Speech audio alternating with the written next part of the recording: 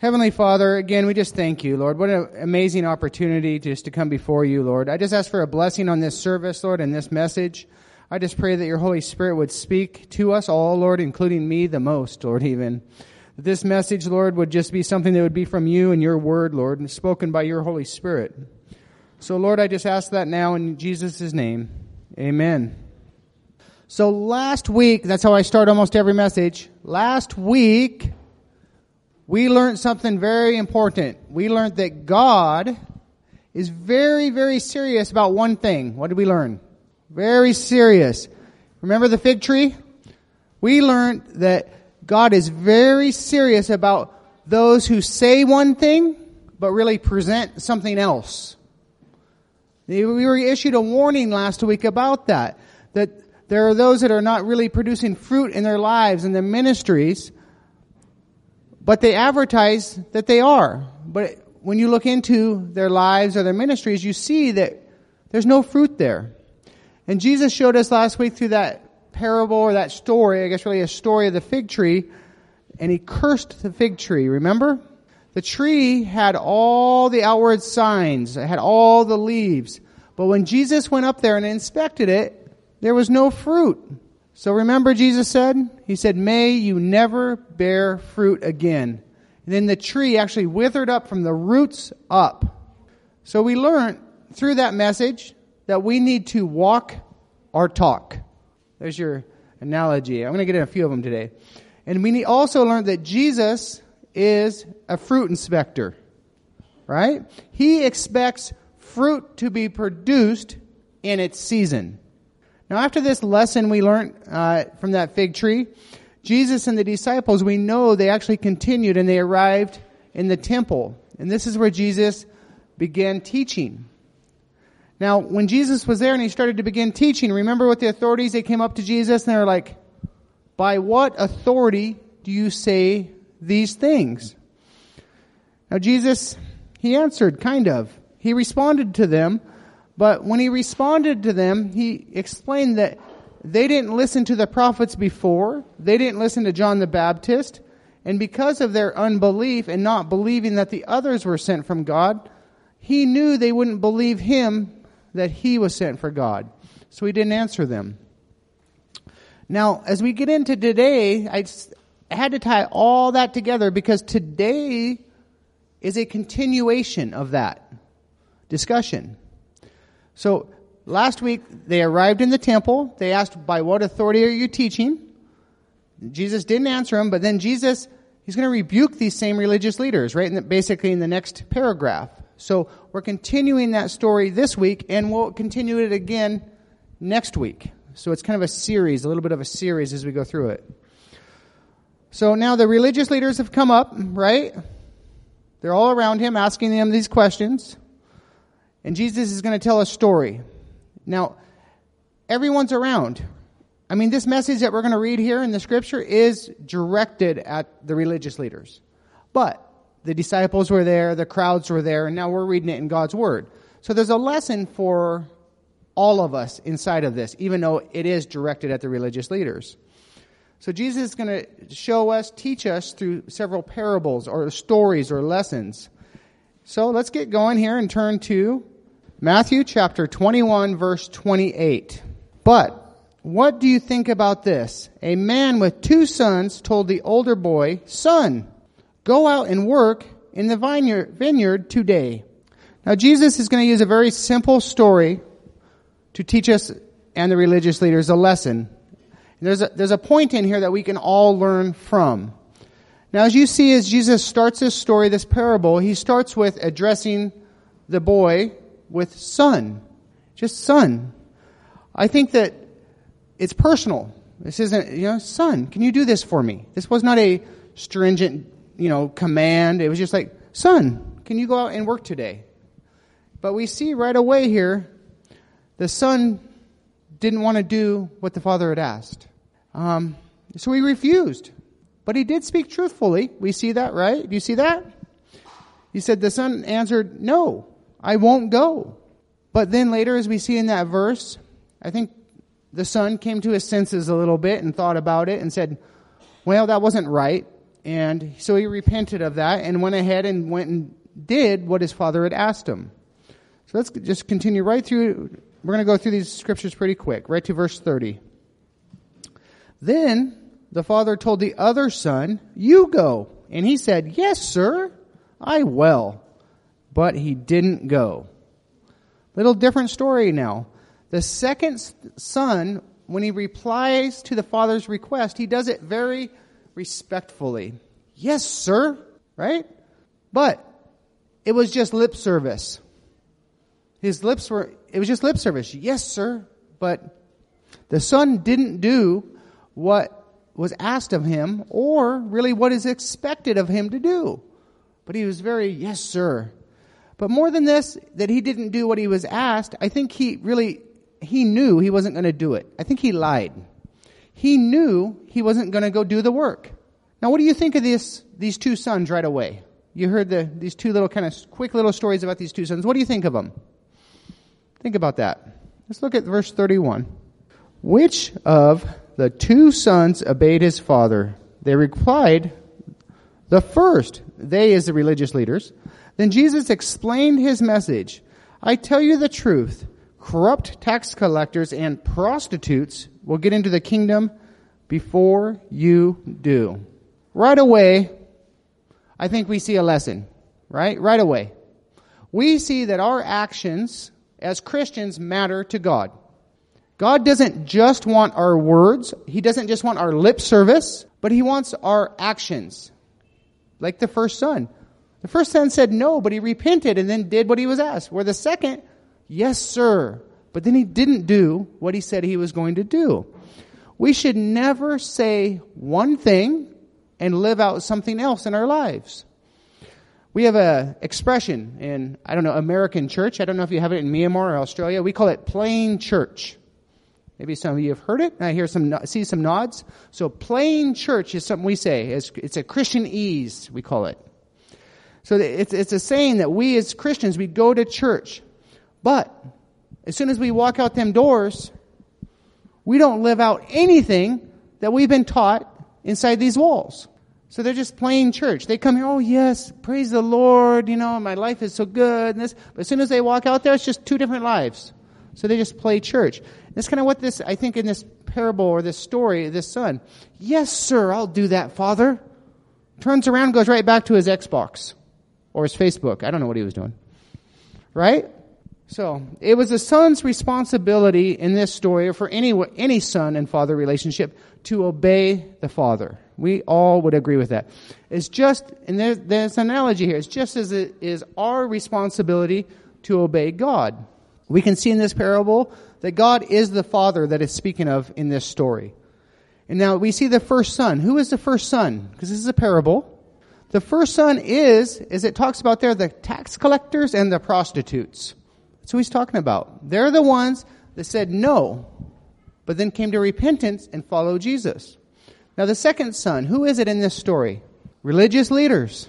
It's the religious leaders. Oh yes, they got all the fancy temple, they got everything, but when it come down to it, just like in the story of the fig tree, there was no fruit. They did not do what they were supposed to be doing as Christians, or in that time as God followers, however you want to apply that. So now, as we start looking at this story, I always want to apply it to myself or apply the text to my own life. So who am I? Who are you in this story? Are you the first son? Are you the second son? I don't know. I can't. But it's a question we should ask ourselves as we read this story. Are we just giving lip service as Christians? Or are we like the first one who says, "Lord, I don't want to do this. I don't want to do it." But then you repent and say, "Lord, I will. I'm willing." Now, who are you in this story? So I know that my life, I've bounced a little bit back and forth between the two, I will admit. I have been the one that says, "Oh yes, living a holy life and this and that." And then if you looked into my life in some areas, it really wasn't what I would tell you. There's been many points in my life that it's been that way. But there's been other times where I had this, like the first one, I just repented and I came to say, I want to follow you, Lord. Even though initially I'm like, I didn't want to do it. But then the Lord spoke to me, the Holy Spirit spoke to me, and I did it. So I don't think that I could follow just one line, this is who I am. But I can see some lessons inside of that I can apply to my own life and that I have to be careful of. That sometimes when I do say no to God, like the first son, I can repent and turn back to God and say, this is what I'm supposed to be doing. And then always being very careful not to be the second son and saying, yes, I'll do it, but then my life is not what it should be. So there's a couple lessons. So let's see, after I just shared all that, let's see what Jesus wants to say about all this in verse 32. For John the Baptist came and showed you the right way to live, but you didn't believe him, while the tax collectors and the prostitutes did. And even when you saw this happening, you refused to believe in him and repent of your sins. All the people, these religious leaders, the crowds, they'd all seen these tax collectors. They've all seen the prostitutes. They've all seen these people repent and start following Jesus. I mean, these people were the worst of society at that time. And yet, these people were the ones that have repented of their sins and were following Jesus. These were the Jesus followers. I mean, you think it was a poor fisherman, which wasn't in that list, but it was the prostitutes, the stories there. The tax collector Matthew, I mean, we're actually reading Matthew right now even. These are the people that had turned and repented and started their life in following Jesus. Let's look real quick to Luke chapter 7, verse 24. Luke chapter 7, verse 24 through 30. After John's disciples left, Jesus began talking about him to the crowds. What kind of man did you go into the wilderness to see? Was he a weak reed, swayed by every breath of the wind? Or were you expecting to see a man dressed in expensive clothes? No. People who wear beautiful clothes and lived in luxury are found in palaces. Were you looking for a prophet? Yes, and he is more than a prophet. John is the man from whom scriptures refer when they say, look, I am sending you my messenger ahead of you, and he will prepare your way before you. I tell you, of all who have ever lived, none is greater than John. Yet even the least person in the kingdom of God is greater than he is. When they heard this, all the people, even the tax collectors, agreed that God's way was right, for they had been baptized by John. But the Pharisees and the experts in the religious law rejected God's plan for them, for they had refused John's baptism. So these leaders had watched all of this take place right in front of them. They had seen people come to follow Jesus.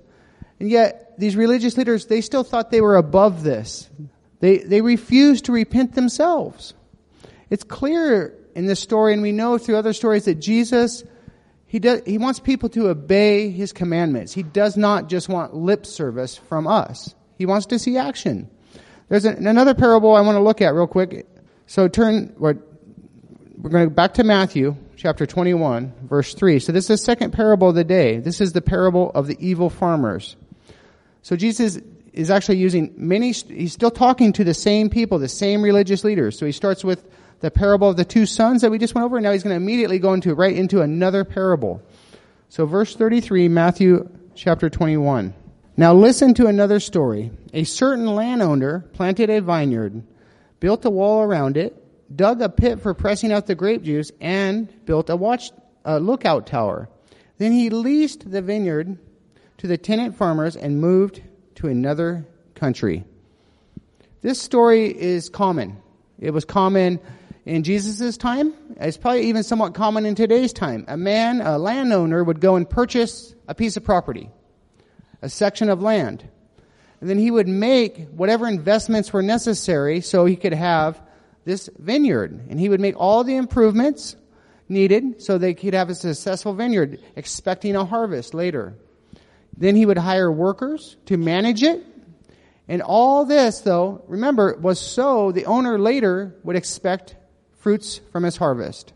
I think this still happens today. I mean, there's still many people that go out and buy parcels of land. They do all the improvements, and then they hire a tenant farmer to come and farm the land, later to come back and receive the crop or their blessings. So now, as we read this story, the landowner is now waiting for the return on his investment that he's made. He's waiting for that harvest, for that fruit. So let's see what happens. We're going to read 34 all the way to 39. At the time of the grape harvest, he sent his servants to collect his share of the crop. But the farmers grabbed his servants, beat one, killed one, and stoned another. So the landowner sent a larger group of his servants to collect for him. But the results were the same. Finally, the owner sent his son, thinking, surely they will respect my son. But when the tenant farmer saw his son coming, they said to one another, here comes the heir to the estate. Come on, let's kill him and get the estate for ourselves. So they grabbed him, dragged him out of the vineyard, and murdered him. Now, we were just reading the parable before, talking about two sons, right? And the two sons' response to their father, right? The parable of the two sons. The one said yes, one said no. And I'll tell you, we have a parable that involves a son. And I'll tell you, if I was this landowner's son, think about that. If you were this landowner's son, and you just heard what had happened, right? You just heard your father had sent some servants to go check on the farm. They got beaten, stoned, killed. He sent another bigger group of servants. They got beaten, killed, stoned. Then your father goes to send you. Think about that. I don't know what my answer would be. I'd probably, no way. I'm not going. You see what happened to all of them guys? I don't know. This son obviously was obedient to the father, right? Because he knew what he was facing when he went to go to this farm. He knew what had already happened to the ones that had gone beforehand, and yet he was still obedient. I don't know if I would have done that. The farmers have killed the landowner's son now. Now, they did this hoping to inherit the crop or the land for themselves. So let's look at verse 40. When the owner of the vineyard returns, Jesus asked, what do you think he will do to them farmers? What do you think's fair? What should the owner do to the farmers? What's fair? I mean, they killed all his servants, they beat the servants, they stoned him, they killed his son. What's fair? What do you think? Do you see the parable here? Does everyone see how this works? The landowner, do you see who the landowner is as we read this? The landowner is God. So think of that again. They've killed his son. He sent many beforehand as messengers. And many after that again. And then they sent his own son and they killed him. So what's fair? What should the landowner do to the tenant farmers? Now, who are the messengers? We just talked about it. They're the Old Testament prophets. All of them. We can go through the long list. You can look at the history. And many of them, almost all of them, same death. Stoned, killed, beaten.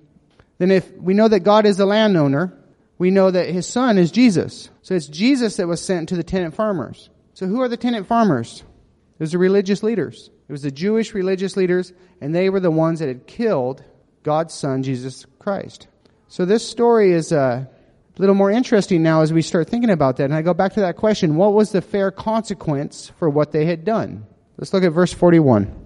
The religious leaders replied, he will put the wicked men to a horrible death and lease the vineyard to others who will give him his share of the crop after each harvest. Because of what they had done, they said, destroy them, right? And give the responsibility to another group, another farmer, another tenant farmer.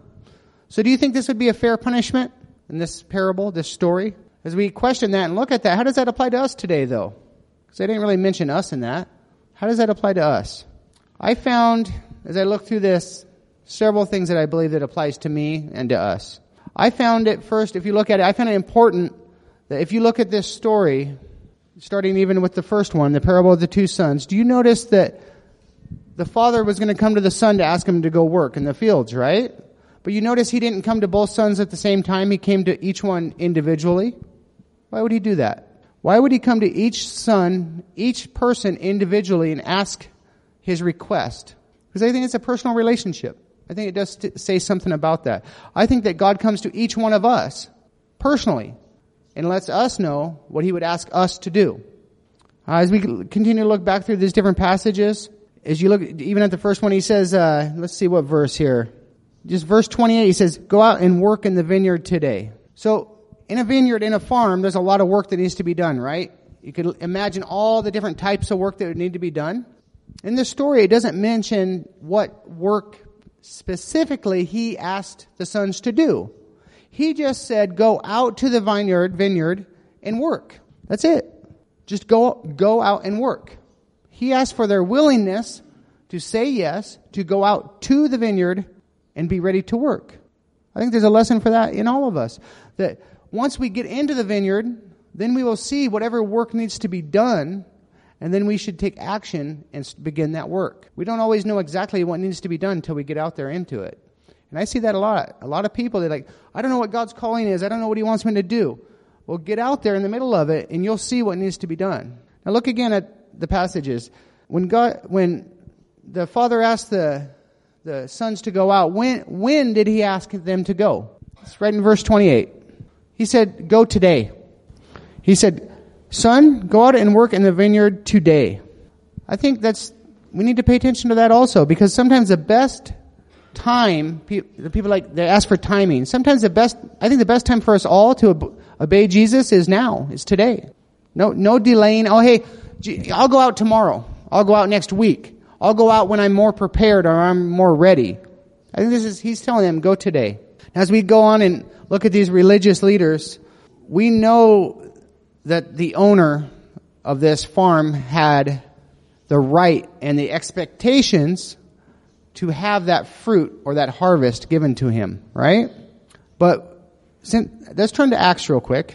Let's go to Acts 13:46. So as we look through that story, we're going to go to Acts 13:46, remember that first the tenant farmers were the religious leaders. But then they did not do what they were supposed to do. In fact, in the story, they killed the son. So now let's look at this, Acts 13, verse 46. Then Paul and Barnabas spoke out boldly and declared, it was necessary that we first preach the word of God to you Jews. But since you have rejected it and judged yourselves unworthy of eternal life, we will offer it to the Gentiles. For the Lord gave us this command when He said, I have made you a light to the Gentiles, to bring salvation to the furthest corners of the earth. When the Gentiles heard this, they were very glad and thanked the Lord for this message. All that were chosen for eternal life became believers. 49. So the Lord's message spread throughout that region. God, He looked first for fruit from Israel, from the religious leaders. The message was presented to the Jewish people first, to the Jewish leaders. But as we saw in that last week's analogy with the fig tree, there was all the leaves, but there was no fruit. So turn back to Matthew, verse 21:42. Then Jesus asked them, didn't you ever read the scriptures?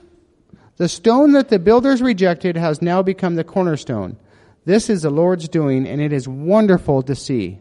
This would have been offensive, right? Did you ever read the scriptures? This would be quite offensive to these leaders, I would assume. I mean, this is the religious leaders. This was their entire job, is to be well read in the scriptures, right? Imagine this happening today. Imagine maybe you and I, me and Gaunzan, I got to pick on Gaunzan. We're having a discussion about communion, right? How it should be done, how it not should be done, or whatever the case is. And he goes, Pastor, don't you ever read your Bible? Don't you know what it says about this? I would kind of be offended, right? I mean, these guys would have been offended. Don't you read your Bible? Don't you know what it says? That's what Jesus is saying to them. I just used Gaunzan as an example. But this would be insulting to the religious leaders when Jesus said this. Don't you read the scriptures? You should have understood this. You should have saw this. You should have known this. Jesus is quoting from Psalms 118. He's mentioning Him becoming that cornerstone. And this cornerstone, Jesus becoming the cornerstone, is mentioned throughout the Bible in many different places, not just here in Psalms. Let's look at it in Ephesians chapter 2, verse 19 through 22. So now you Gentiles are no longer strangers or foreigners. You are citizens along with all of God's holy people. You are members of God's family. Together we are His house, built on the foundation of the apostles and the prophets. And the cornerstone is Christ Jesus Himself. We are carefully joined together in Him, becoming a holy temple for the Lord. Through Him, you Gentiles are being made part of this dwelling where God lives by His Spirit. So it is the church that is where this is built on. It is where the church is built on Jesus Christ. He is the cornerstone. So turn back to Matthew chapter 21. We're going to finish up here. 43 through 44. I tell you, the kingdom of God will be taken away from you and given to a nation that will produce the proper fruit. Anyone who stumbles over that stone will be broken into pieces, and it will crush anyone it falls on. This is a reference, is a warning to the leaders and to us that the rejection of Jesus, it was already foretold of. Many people were going to be stumbled by Jesus claiming to be the Messiah. This just tripped up the Jewish people. They couldn't grasp this, that Jesus was the Messiah, and it stumbled them, that he was the cornerstone. And these leaders, these Jewish leaders, they were so corrupt that now, unfortunately, God is transferring that leadership. Like, as we talked about the tenant farmers, right? They killed the son. He's transferring that now to the apostles, to the church today. So now, it is through the church today that this is done. It is no longer through that. We are now the tenant farmers. So think about that, because now, as we read all that, oh yeah, them guys, they're horrible, they're rotten, right? Well, we have that responsibility now, as the church, to produce fruit. So let's finish with the last two verses, 45 through 46. When the leading priests and Pharisees heard this parable, they realized that he was telling the story against them. They were the wicked farmers. They wanted to arrest him, but they were afraid of the crowds who considered Jesus to be a prophet. So these tenant farmers' response to the owner's son, was the very same as the religious leaders' response to God's son, Jesus. So how did they know, when you look in there, it says they realized that he was telling this story against them. How did they know that? What made them come to the realization that Jesus was talking about them in this story? Maybe guilty? I don't know. As we close up here, it's kind of a shorter message today. There's one question and a couple points I want to look at. So in the first story, you see two responses from two sons, right? Two sons, two different responses. One yes, one no.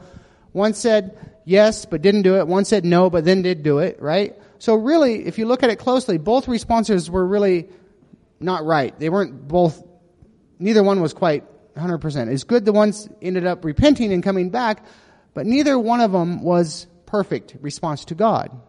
But I think that tells us something, because that's the story he uses, is that God here in this story wasn't looking for perfection, but he was looking for a person that would surrender and repent and then do the right thing. And that's what the one son did. He said, no, I'm not going to do it. But then he turned and he repented and he surrendered to the Father and he did what he was asked. And I think that's what God's looking for us. It's not that we were perfect. It's not that the son was perfect. But he did repent and turn to God and do the right thing. Now in the second story, we see a reminder that we are to submit to God's authority. We see that knowing him and our accepting him or the rejection of him has eternal consequences. Now, did you notice in each story, though, if you look at it, that in each one you kind of ask for a response. There's a response in each one. And the one he says, what do you think about this one? Then the other one, he's looking for them to realize it was them in the story. So I think the first response that we see is that we are to believe and repent. And the second one, in the second story, I really see that we need to understand that there is consequences. So as we close and look at these different parables, I had to ask myself, really, am I saying just yes to God, I'll do this, or is my heart really there to obey him? I'm like, yes, Lord, I'll do this, but am I really, really obeying him with my heart in the things I'm doing? I think that it's so important that our faith and our yeses be lived out practically in our lives. They're just not lip service. It's just not words. That when God has called us to and asked us to do something such as he's done here, that we actually truly do it and act that and live that out in our lives. This story, you can look it up later if you want, is also kind of told in Isaiah chapter 5 in the first 7 verses. It's kind of if you look it back, I think this is what Jesus was actually referring to. So if you ever want to take a look at Isaiah chapter 5 verses 1 through 7. So it's interesting as Jesus is rebuking the religious leaders here in these two parables. Now next week he's going to continue. He's got another parable and another rebuke to these religious leaders. But as we see this, I know there's lessons in it we can also learn. So as we go out this week, let us not be like either one of the sons. Let us just say yes, but also back that up with action in our lives and actually do what we said we would do. And let, as the fig tree, not just leaves, not just beauty on the outside, but let there be fruit inside of that. So please join me in prayer if the worship team could head up. Heavenly Father, I just thank you for these stories here, these parables that you're using to teach us lessons, to remind us that who we're supposed to be as your followers, as your children. So Lord, I just pray that I'm not really capable of doing this most of the time, Lord. And I know that it's through your Holy Spirit and through my surrenderance to you that I'm able to do these things, Lord. That I'm able to say yes and then follow through with a willing heart, and that my actions would speak as loud as my yeses, Lord. It wouldn't just be a yes from my lips, but it'd be a yes throughout my entire life that I serve you, Lord. That there would be fruit in my life that would be evident, Lord, that I love you and that I follow you. And Lord, as we read this story about the tenant farmers, Lord, how you've trusted them, Lord. You've trusted them in the vineyard, Lord. The vineyard is the church, Lord. It's around us everywhere, Lord, that we're to go out, Lord, and we're to care. And Lord, you will return, and you are looking for that harvest one day, Lord. You're looking for that fruit. So, Lord, we just want to give you what is yours, and we just want to be, Lord, we just want to be willing. So, Lord, we love you so much, Lord. I just thank you for this time that we got into your word.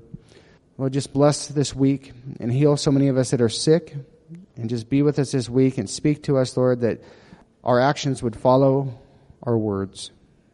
In Jesus' name, amen.